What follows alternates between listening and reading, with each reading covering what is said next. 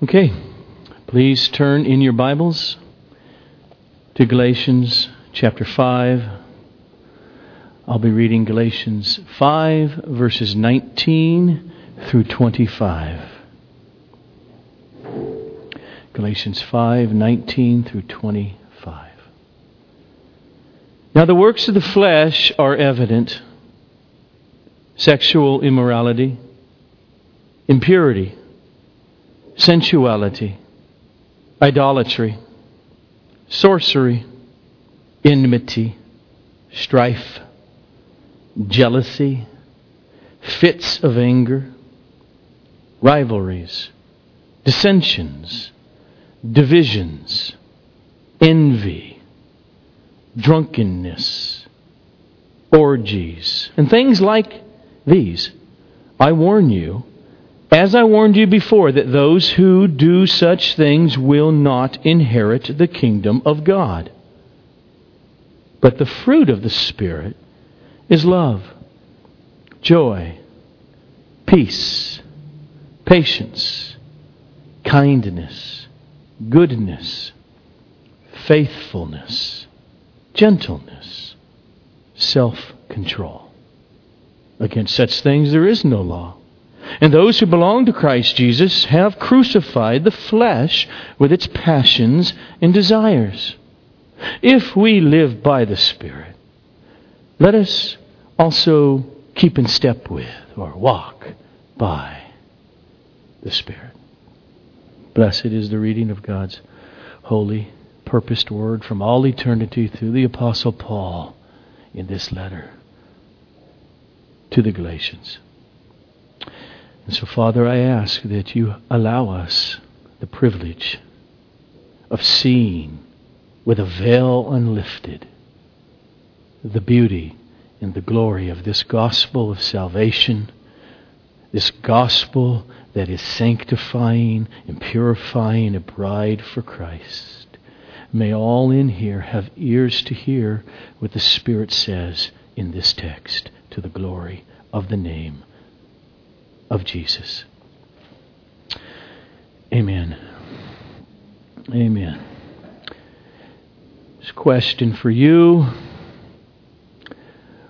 who are Christians, believers in Jesus. Have you noticed that since you came to Christ, you have new desires? You have a desire to worship God, to follow Christ, to hate your own sin, to pursue holiness. Okay, anybody? A little bit link? Okay. All right. Let's assume that. Here's the next question.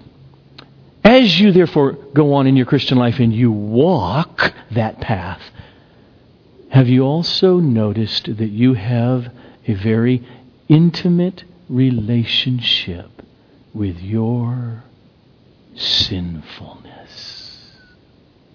Your ongoing godless passions? Say yes. Because if you don't, you are sinning by not acknowledging that. That right there, that is the genuine Christian life. And that is why we who are believers, who have come to Christ, who have been called to be part of His bride and His church, we are in constant need of commands, exhortations, community pressure to walk by the Spirit, so that we will not be living out in some pathway of unrepentance in the gratification of the desires that are within every one of us, called the flesh. We saw the last time we were together in Galatians in verse 17 that Paul laid out this very state that every believer is actually in. This tension that is the Christian life. So notice there in verse 17. For the desires of the flesh, let's make clear, Paul doesn't mean humanity in this text here, in verse 17. He means those who have been miraculously raised from the dead spiritually. Their eyes have been opened to see the light of the glory of Christ. They have been converted to Jesus. That is who he is referring to. For the desires of the flesh are against the Spirit. And the desires of the Spirit are against the flesh. For these are opposed to each other in order to keep you from doing the things you want to do. That is what it is to be a Christian. And therefore God gives us lists. Don't walk this path, the works of the flesh. Walk this path, the fruit of the Spirit. He gives us lists precisely because we are born again. He does it because God Himself, the Holy Spirit, dwells within us. And the root of our very nature is still not pure, spotless, sinless. And so He gives lists. He gives maps. He says, here is a map of a pathway that leads to eternal, just destruction or condemnation. Go down this path. Let that be your life.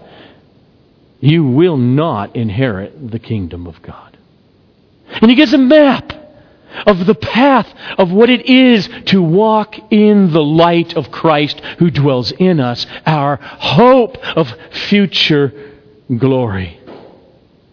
In this text, they're called the works of the flesh and the fruit of the Spirit. He lays them out. Now, since we've been in Galatians for I don't know how many months, okay, if you got a feel for Paul, then we should feel together the tightrope that Paul is walking now in chapter 5 at this point. I mean, he has labored to argue extensively how dangerous lists are. How dangerous law is to sinful humans.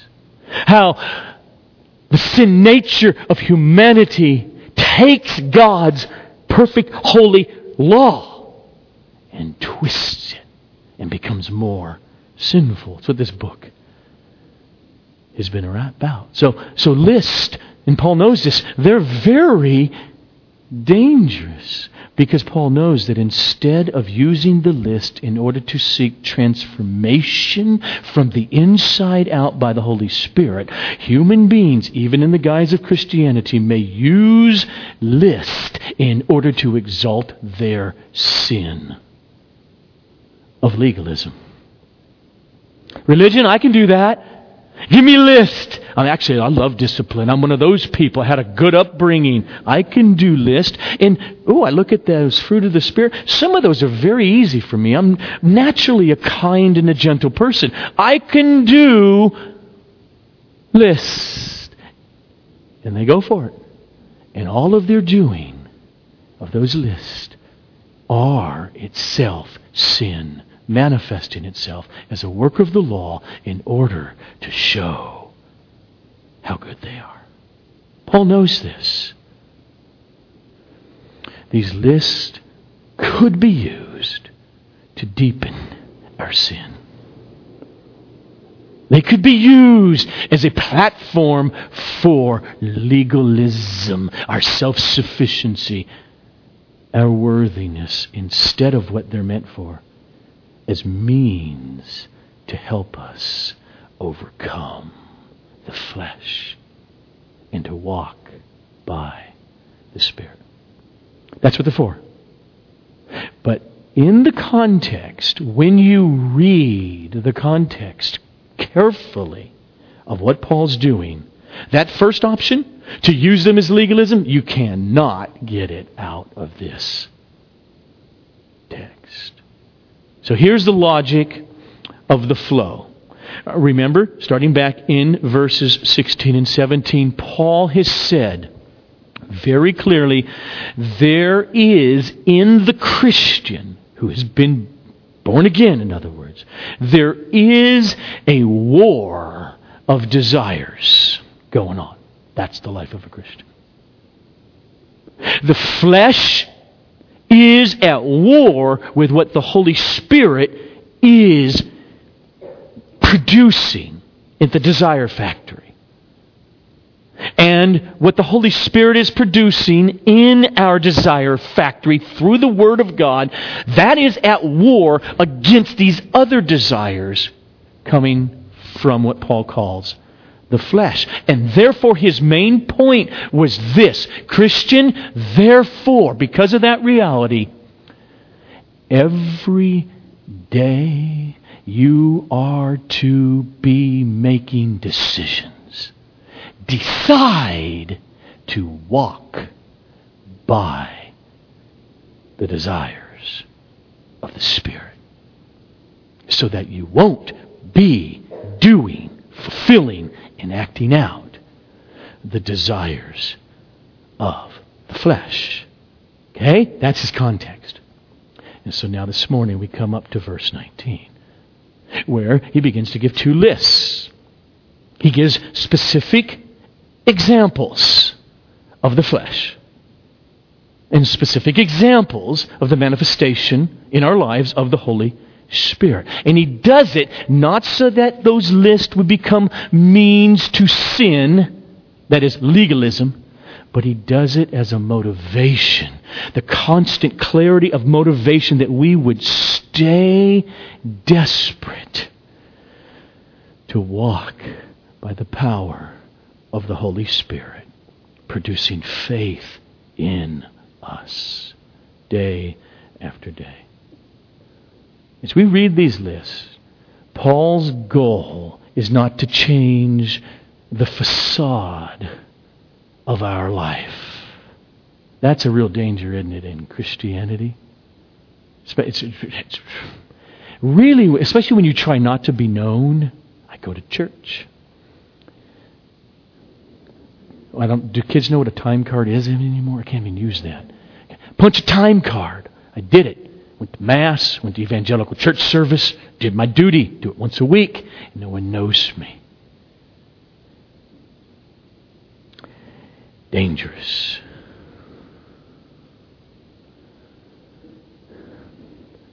It is to be changed from the inside out. That doesn't. Therefore, there's something about being changed by the Spirit and walking by the Spirit that's not afraid with a fellow believer to say, this is how ugly I am. And I'll have to prove to you something. But that also doesn't mean I'm ugly, so I'm going to be honest with how ugly I am around you. That's also sinful, and Paul lays these kinds of things out. Paul's goal is not to change the surface, but his goal is stated very clearly. It is being led by the Holy Spirit and thus being changed from the inside out. That's at the core of what I think he means down in verse 25. If it's true, we live by the Spirit. Are you alive? I mean, not just religion, but have you come alive by the Holy Spirit? Then let us also keep in step with or walk by the Holy Spirit. So, we spend a few minutes and work our way slowly through these two lists. We'll start with the first list, the works of the flesh.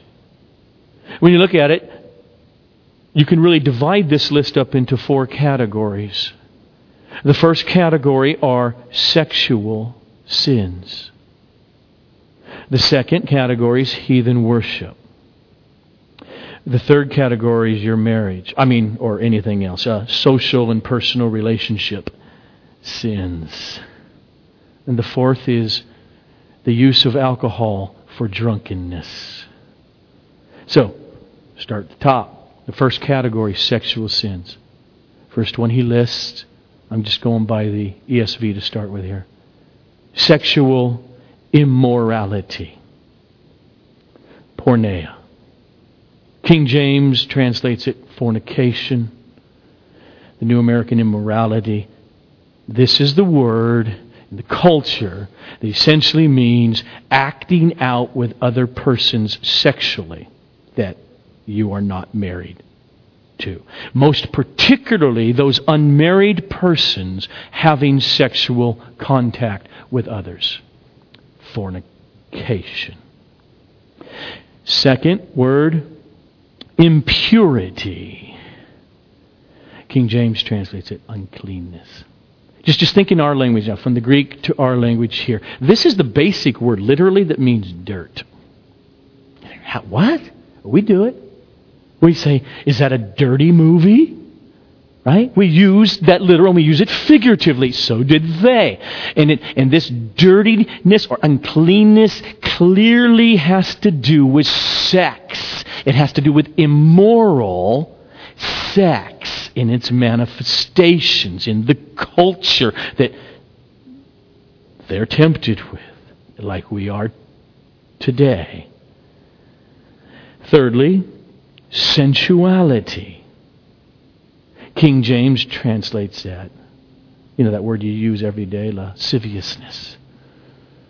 No, maybe only Bob does that.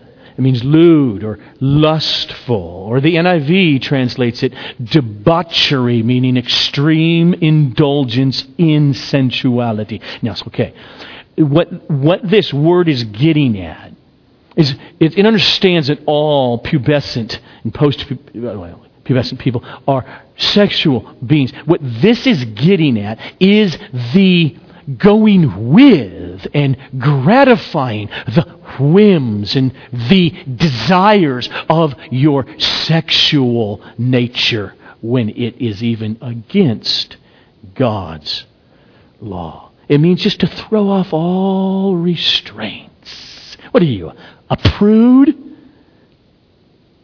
What are you, 27 years old and you're a virgin man? Or woman? What's the matter with you? That's your culture. Sensuality means, and what he's coming against, the work of the flesh, is just give in and walk according to what is so natural.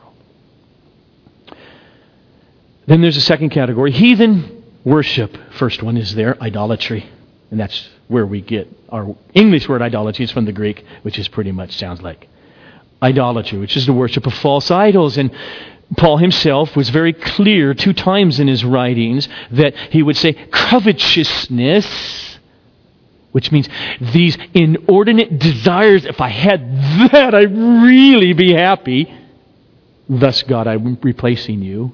Or as Jesus said, you can't worship God and money at the same time and in the same way. It's covetousness, and he says, which is idolatry. This is a work coming from our flesh. The next word, the ESV and the New American translate it, sorcery. The King James and NIV translate it, witchcraft. It's the word, here it is, pharmakeia. You can hear it, right? It's where we get our word for pharmacy.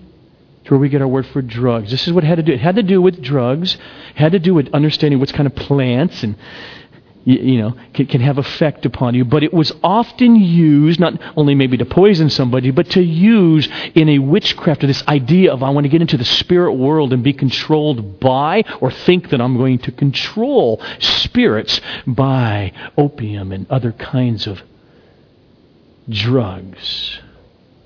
It's a work of the flesh. And then there's the third category, the social and interpersonal relationship category. The first one is enmities, plural. King James NIV translate hatred. It just refers to, here's the work of the flesh, here's the sin coming out, is those hostile, hate-filled feelings toward others. It's a work of the flesh. Next, strife, or NIV, discord. What this word means, what Paul's getting at, is this disposition that just loves to stir up strife. It's just bent to come into the room, and people, if you know people like this, and you know them for a while, you realize, uh-oh, I'm on edge. Strife's coming. Everything's going to get unsettled here. It's that bickering, that quarreling person. Next, jealousy. It's resentment that others have what you don't have. And it's there. And you're jealous. And it's sin. Next, fits of anger. King James, wrath, NIV, fits of rage, and a New American, outburst of anger. This refers to the acts. They didn't just come out of nowhere. They start with this boiling, fiery anger there in our emotions and our soul, and then it expresses itself in fits of anger. Next, rivalries. It's not a football analogy here.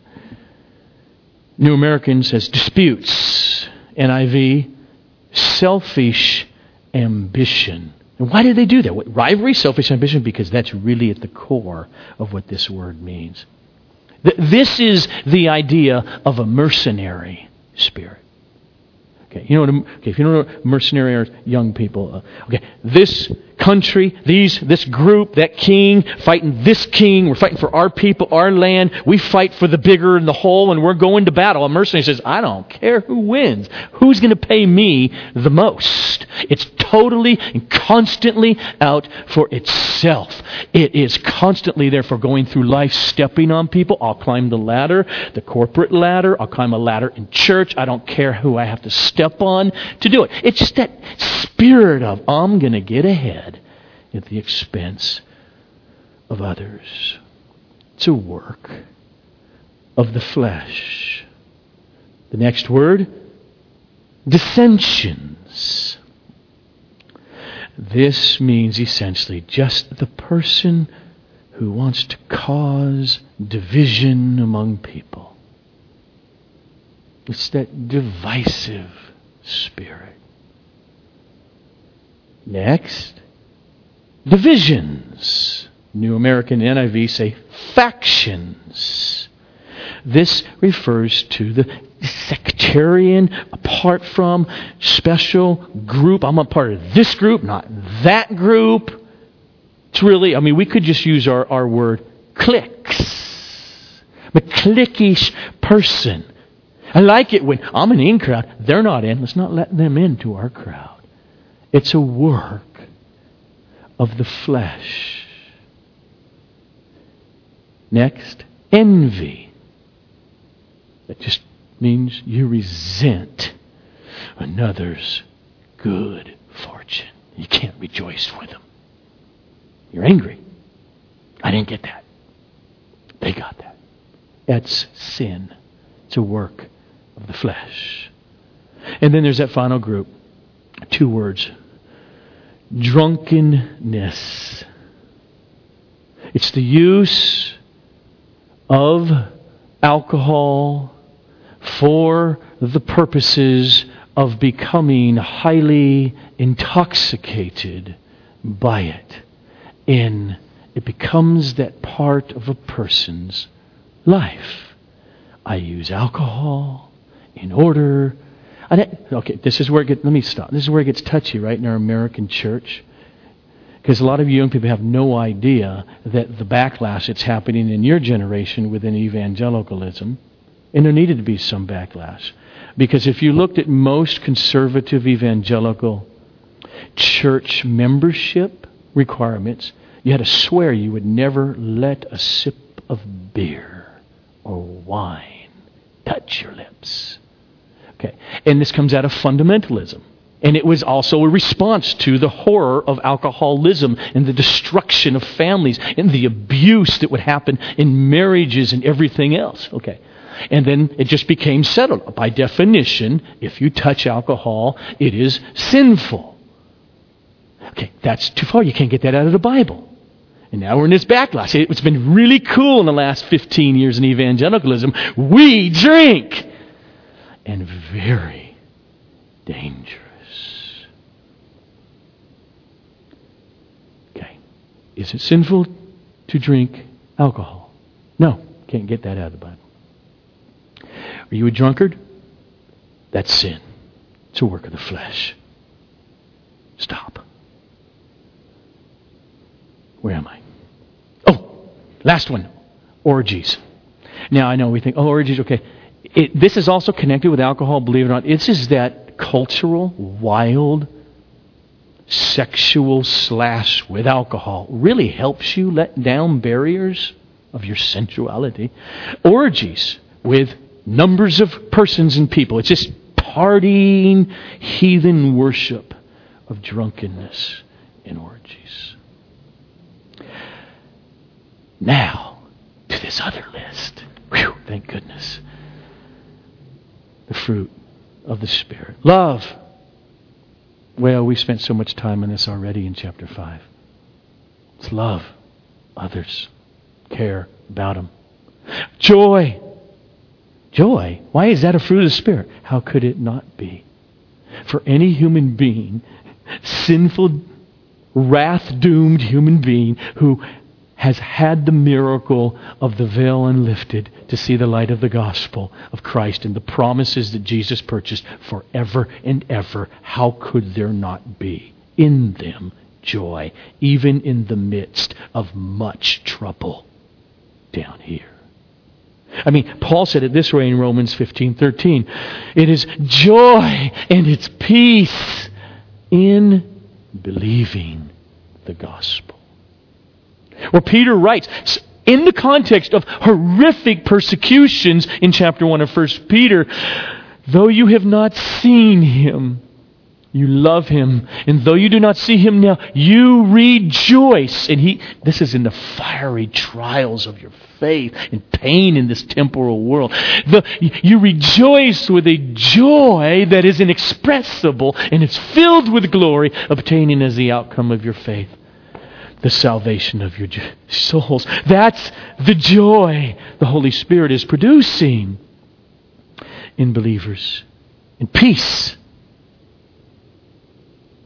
Do you know that God's at peace with you, believer? If that doesn't produce joy, then you don't get the gospel. God, who was not at peace without Christ, was wrathful, is at peace with you.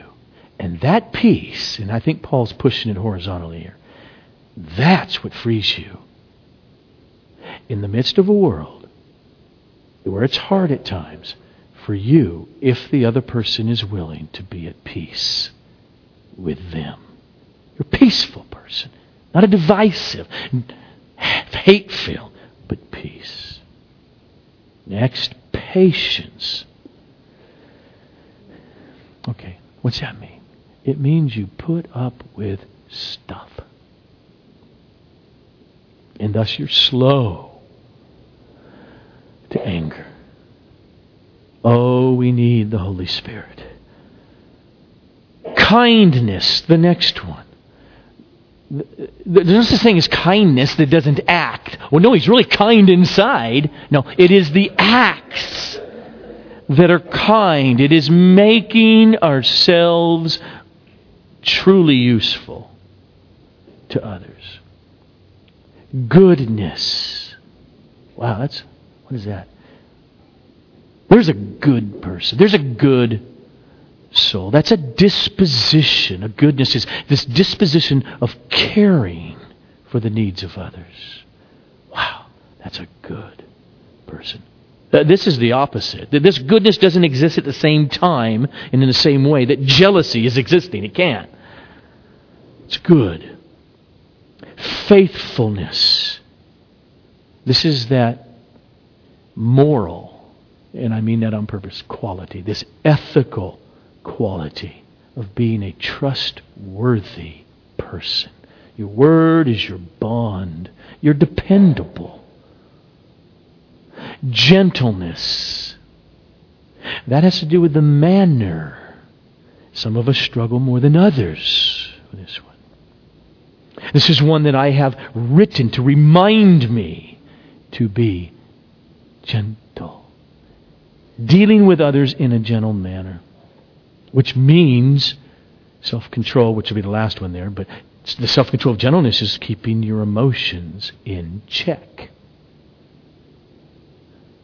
Doesn't mean it doesn't have emotion, doesn't have strong passions, but it's gentle because it has self-control over its passions, which is the last one.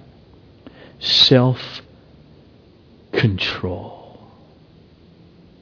That means you're the master and you make your desires and your passions your slave and not the other way around.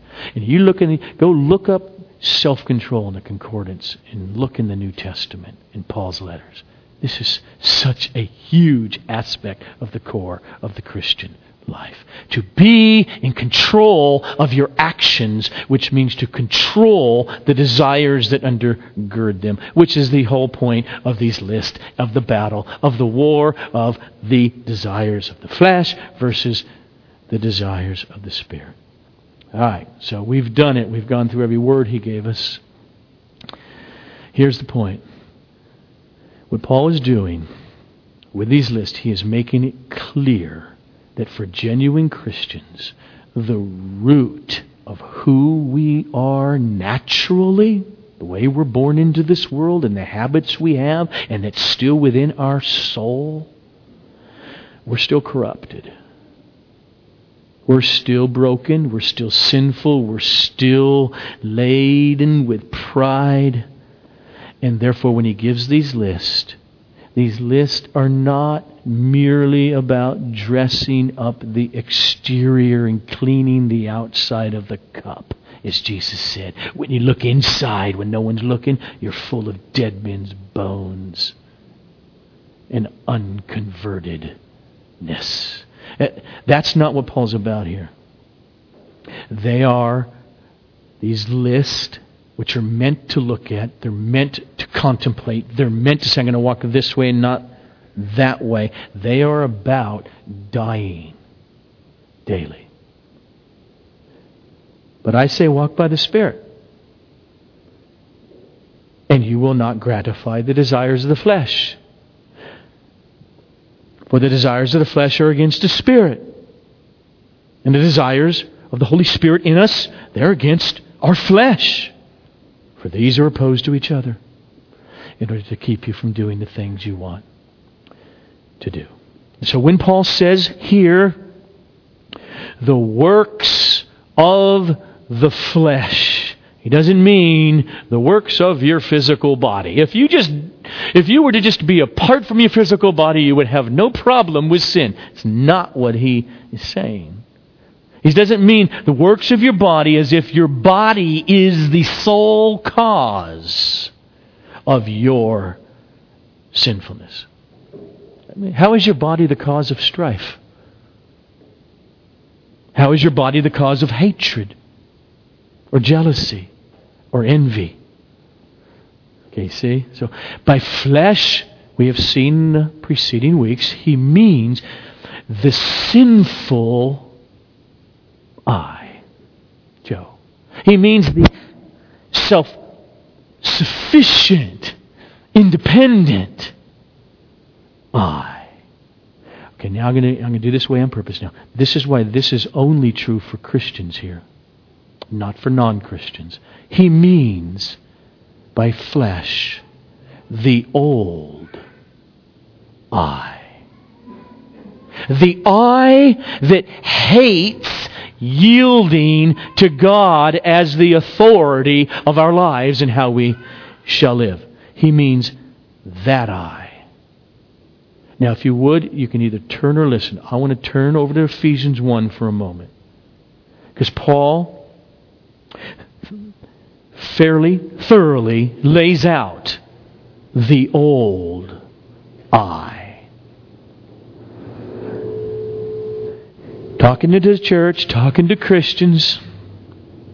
And you, believer who's come alive, we'll see that in a second, you were dead in the trespasses and sins, now listen to them, in which you once acted.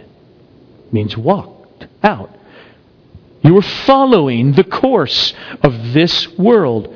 You were following the prince of the power of the air, the spirit that is now at work in the sons of disobedience, unbelievers, among whom we, all of us Christians, once just lived unabated, lived in the passions of our flesh, carrying out the desires of the body and of the intellect.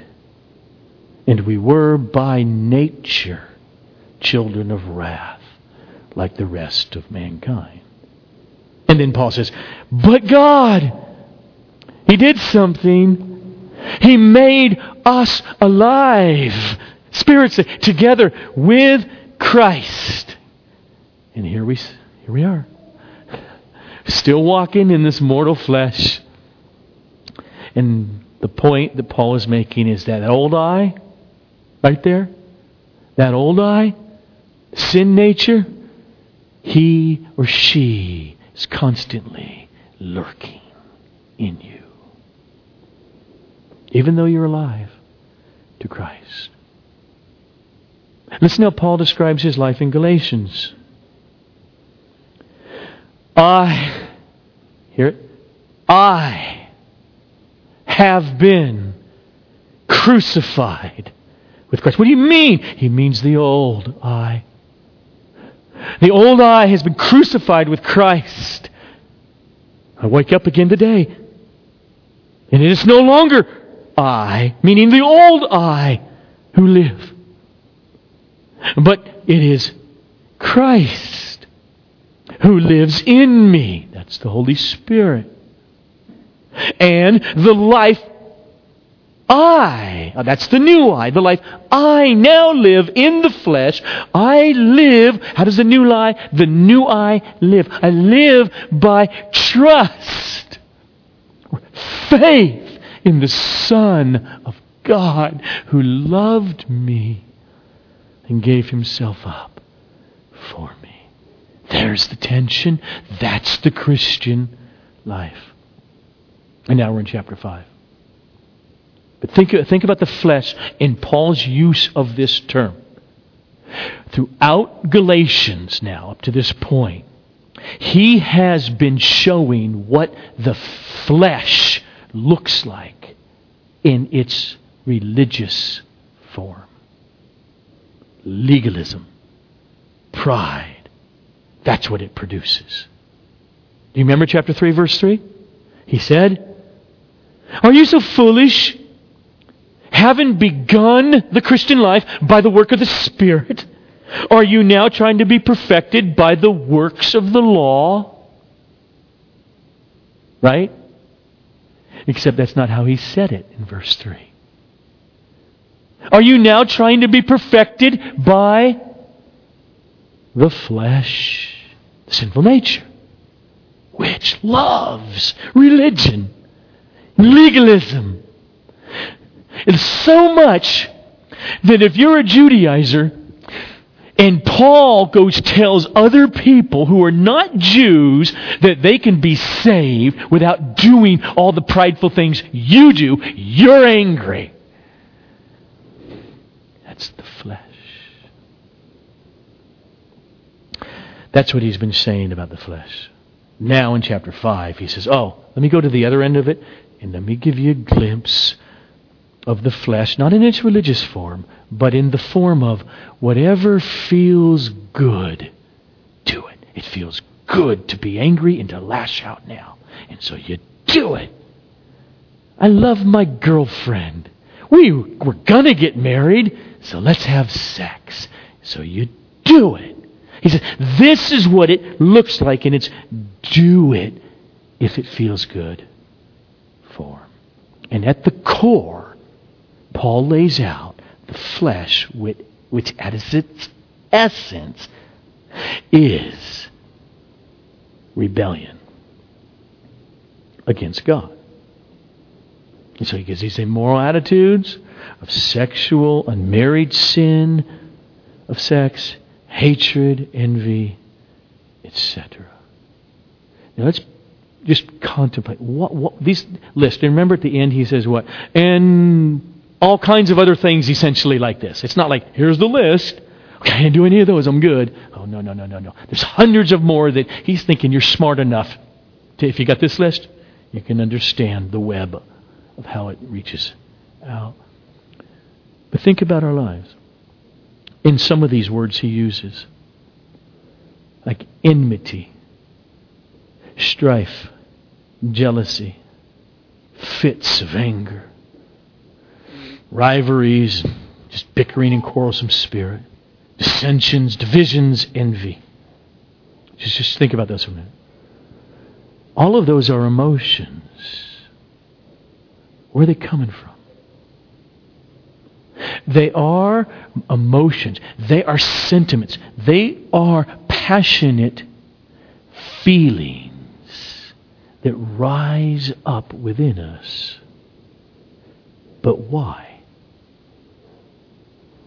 Why does envy rise up? Why jealousy? Why division? Why hatred? How come?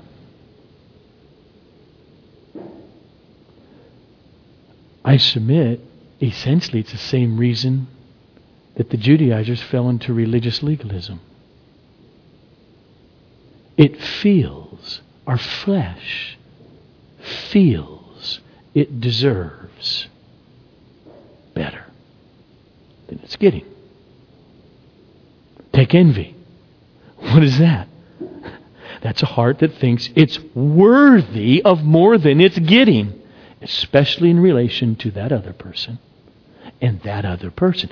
That's at the core of envy. Jealousy is essentially the same thing. I feel I deserve what the other person got, and I'm jealous.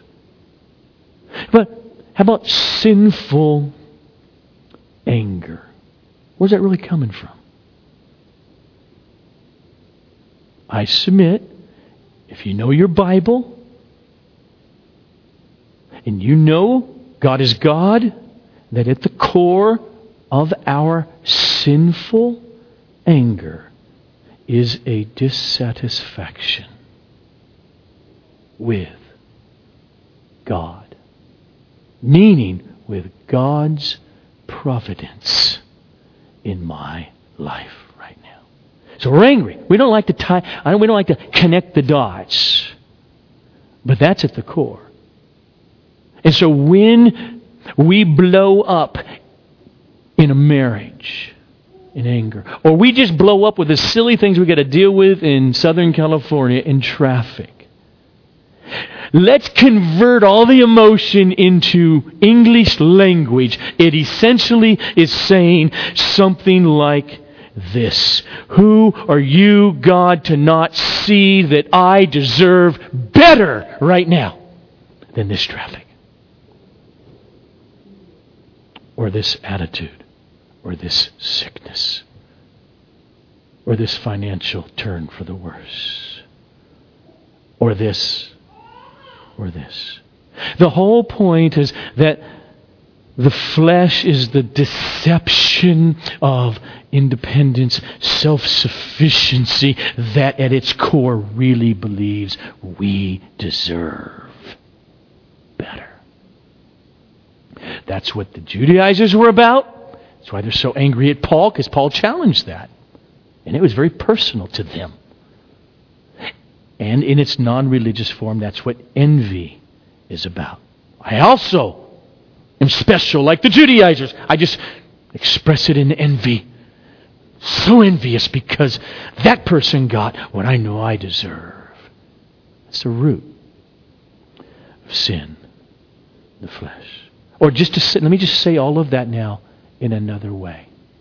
The flesh is that part of us that hates grace.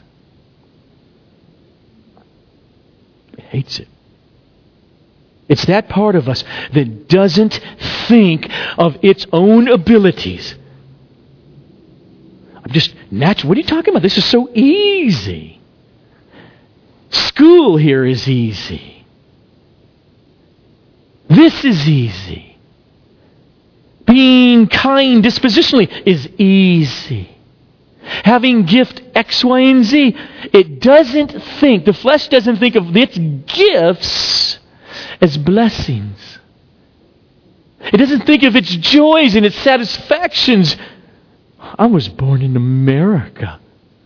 Even if my family is considered poor, I'm rich. It doesn't think about those things as God's blessings.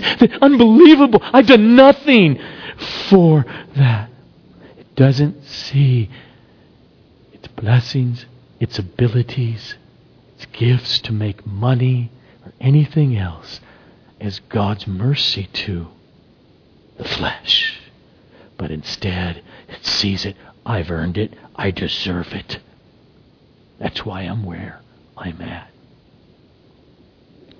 That's flesh. But the fruit of the Spirit, what is that? It's different than that. It's flowing from the work of the Spirit, which means from a heart of childlike faith or trust or dependence on God's grace. It's all grace. And therefore, when the fruit is flowing right here in this particular instance, and it's a work of the Spirit, that person is in tune with the truth that he or she deserves only condemnation and is amazed at the gifts of the Father. The new eye, the eye of the Holy Spirit working in us, it tastes its own sinfulness, its own unworthiness. And so as it walks by the Spirit, it is turning and fighting its self-reliance, its deception of independence and of I deserve better. And it is turning and looking only to the mercy that is found alone in Jesus Christ. And so it sees there's dinner on the table. I have a roof over my head. My kids are being schooled. It sees blessings out of the blue, and it rejoices in them as pure gifts, and it produces gratitude. And when it experiences all kinds of unwelcome temporal things we would not wish upon ourselves, that same heart by the Spirit, it turns to Romans 8:28 and believes it. For God causes even this, all things, to work together for my good, because I'm one of those who, I love Him, and I'm called by Him according to His purpose. And so, no envy rises in that moment of the other person who is not experiencing the trauma or the pain that you are. That's the fruit of the Spirit. And so, as a whole, these two lists, the list of the works of our sinful nature, the flesh, and the fruit of the Spirit, Paul is not referring to mere outward social virtues. It's not what he's after. They manifest themselves that way, but he's talking about the heart. It's another way for Paul to say what he's already said back in verse 5. The Christian life is that we, through the Spirit, by faith, are waiting for the hope of righteousness. Faith working itself out in the fruit of the Spirit. They are heart issues that Paul is driving at. Our heart toward God or not at any given moment. And so the Christian life for every one of us that is a believer is this. We'll find ourselves in the next 7 days at any given moment manifesting the works of the flesh or the fruit of the Holy Spirit. That's the Christian life. For the desires of the flesh are against the Spirit. And the desires that the Holy Spirit is producing are against the flesh. For they are in opposition, they are in war, they are in battle against each other. And so true believers, born again persons, are in the thick of this battle precisely because they have been born again.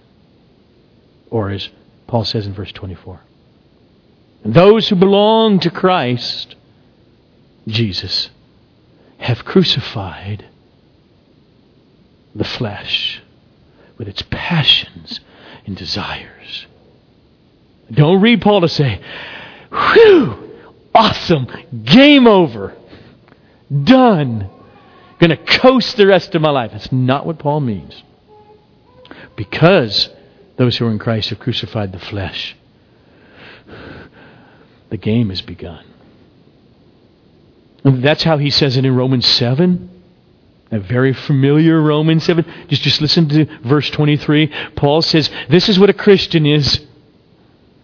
Paul says, I see in my members another law, another principle, another reality that is waging war against the law of my mind, and I want to follow Christ. I want to walk in holiness, and they're at battle. And that other law is making me captive to the law of sin that dwells in my members.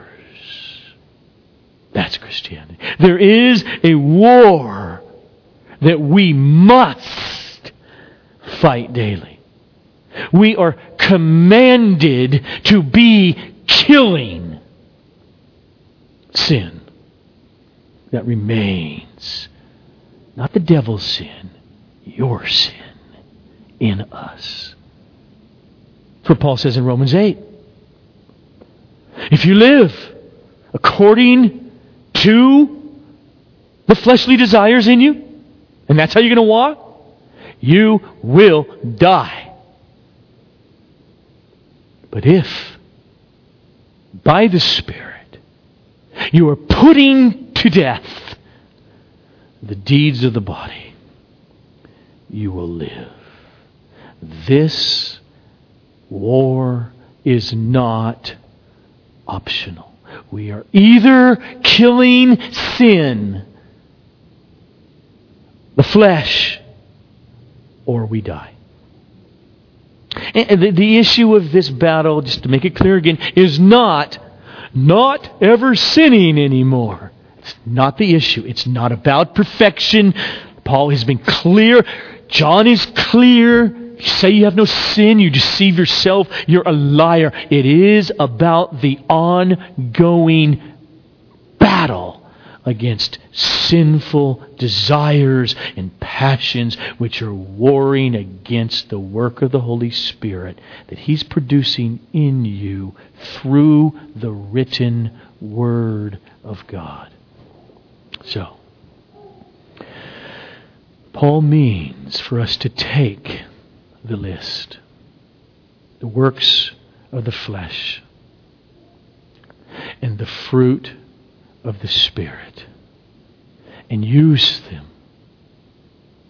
He means for these lists to be a mirror into the state of our souls.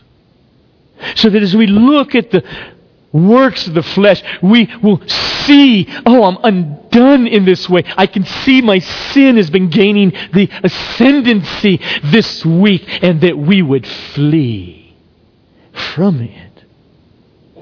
That we would look at the fruit and say, I feel so woefully undone in kindness. Oh, my prayers are directed to be more kind in this situation. He means for these to be a mirror. And so, a little bit more practical, I hope. How? As we walk this life of constant internal battle of our flesh versus the work of the Holy Spirit. You said this is true Christianity. I feel comforted in that. Okay, what do I do? How do we walk? Okay, here's my shot at it. Daily, prayerfully, consciously, you must continually think about and consider your old I. The flesh I. Dead. Just consider it. You're dead. Or let me say it very eloquently this way. You live the Christian life by smacking down your flesh constantly, as if it's a little demonic creature trying to bark at you. You smack it, and you be dead serious about it.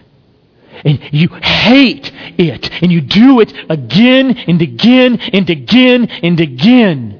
And you do it by humbling yourself under the truth of Scripture.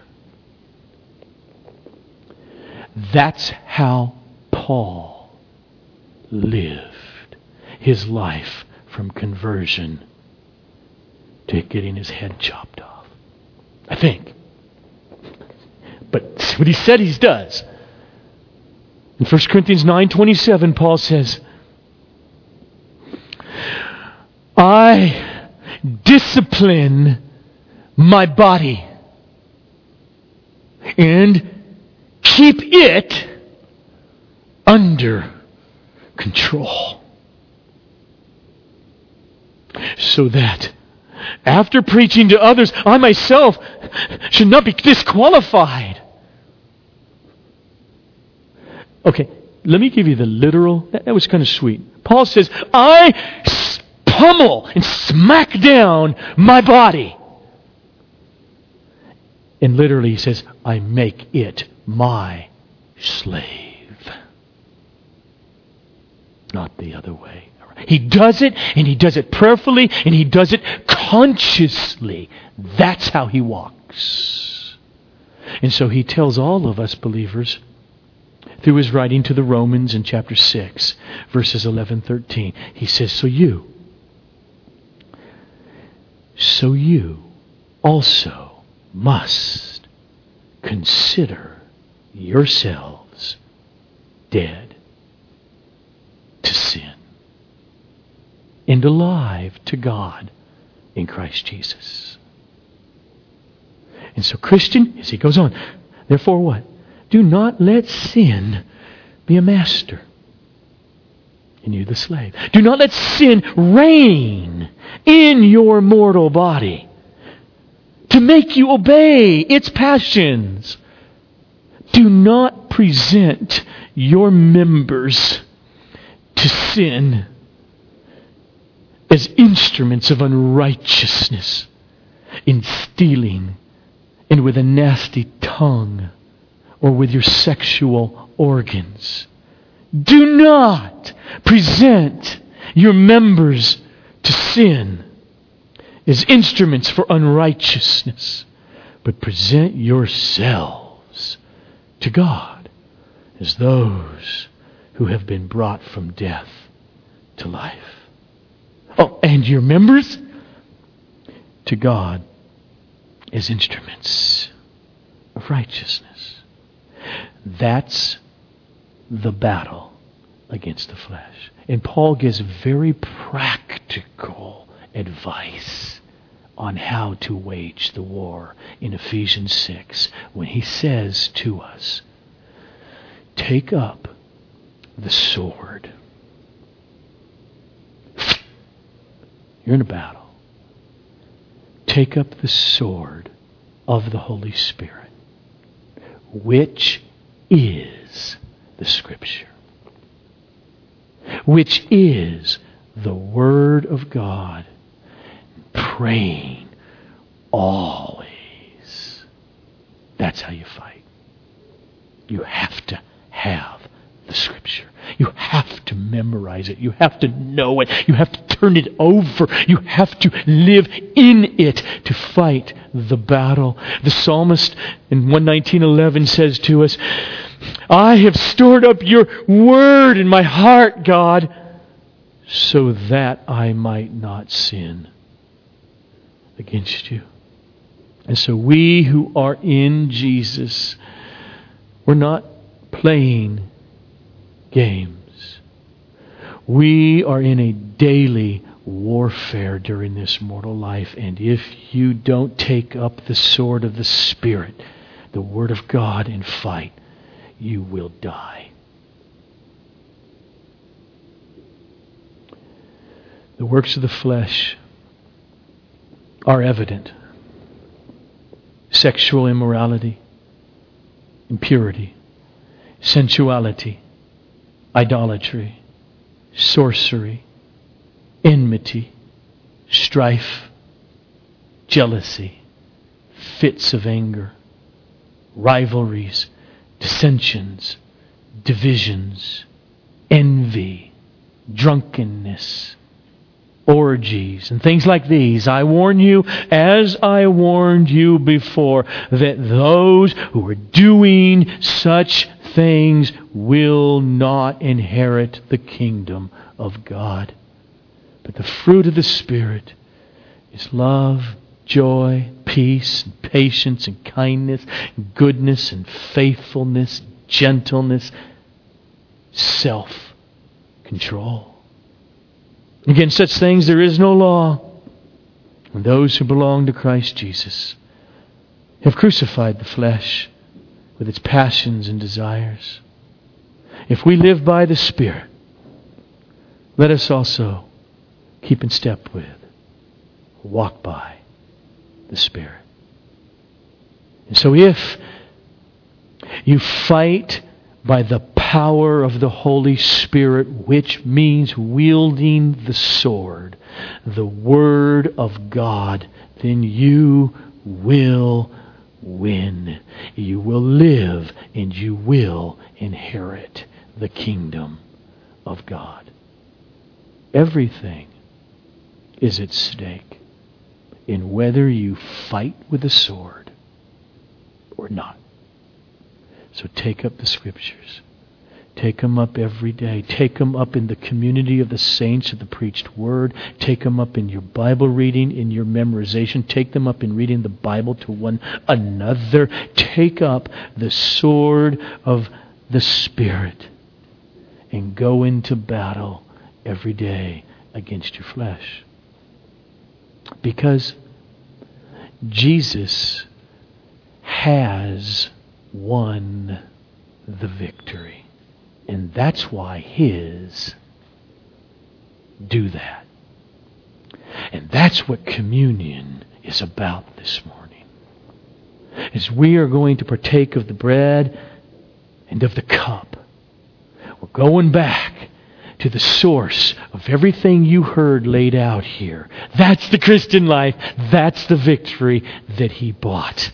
So as it comes by you and you're a baptized believer, take of it, hold it. We will pray over it together and rejoice in the victory that Jesus has purchased for us. Let's pray. Oh, Father, you are good. Your ways are good.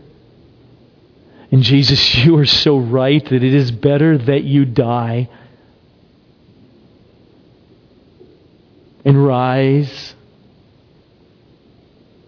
and go away in the ascension, so that you would send the Holy Spirit to dwell within us, so that we can walk by the Spirit and not be fulfilling the desires of the flesh, that we could see fruit on the vine of Christ who dwells within us and find much encouragement. We are desperate for your work in our lives. We're desperate for the moving and the strength of your Spirit. And as we will partake and remember, you have purchased just that. We rest in you in the midst of the battle, to the glory of your name. Amen.